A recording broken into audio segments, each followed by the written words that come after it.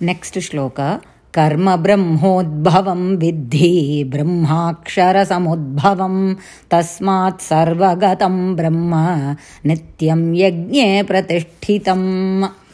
Karma brahma udbhavam vidhi brahma akshara samudbhavam tasmat sarvagatam brahma nityam yagne pratishtitam. So in the last shloka we saw that Bhagavan said yajna is the offspring of karma. Yajnaha karma samudbhavaha we saw. Now in the shloka, vidhi, that means know. K-N-O-W. Know this. Know what? Know that this karma. Now where did this karma come from? Question will come. So this karma, know this karma to have been born from Brahman. Here Brahman in the first thing is Vedas. The Brahman and Vedas are identical. They are not different from each other. So this karma was born from the Vedas, and that Vedas, now where did the Vedas were born from? From that Akshara Samudbhavam. Akshara means it cannot be destroyed.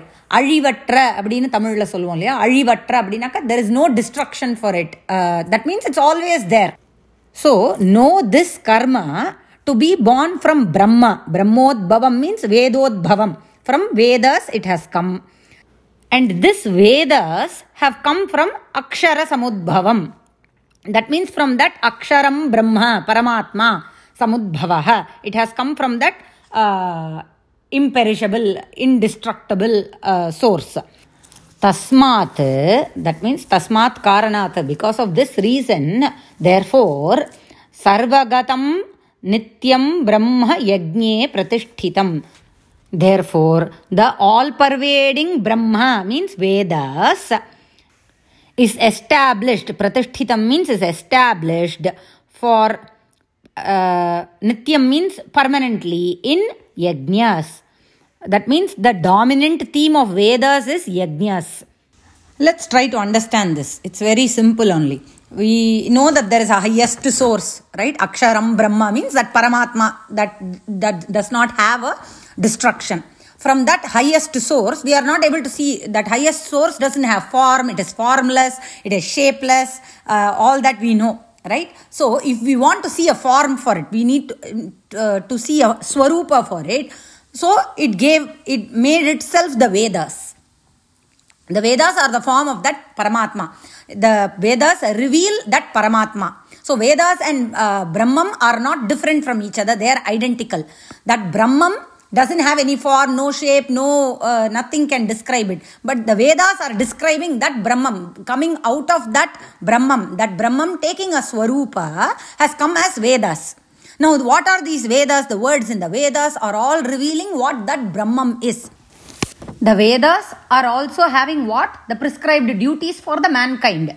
By performing those, they have designed the Vedas in such a way that karmas in the Vedas help the mankind to elevate themselves. By performing those prescribed karmas, they can elevate themselves and go back to where they came from. That is what. So, if you need to see a Swarupam of the Brahman, the Vedas are the Brahman, a Swarupam of Brahman. So, whatever the Vedas are telling, we need to perform those. That is what this shloka is telling. Establish yourself in that Vedas, in that Yajna. The dominant theme of the Vedas is to follow whatever has been prescribed in it. And that theme is performing sacrifices, performing Yajnas. So when we slowly start, even when we perform with whatever desire, sankalpa in our mind, slowly we detach ourselves by performing it. When performing it, our mind gets detached from those desires. We withdraw our indriyas from the indriya vishayas and fall into the jnana marga. So Vedam is the pramanam here. Life is actually simple. Following rules is really simple, but we are complicating things. Okay, good shloka. Nice shloka. Karma brahmodbhavam vidhi brahmakshara samudbhavam tasmat sarvagatam brahma nityam yagne pratishtitam.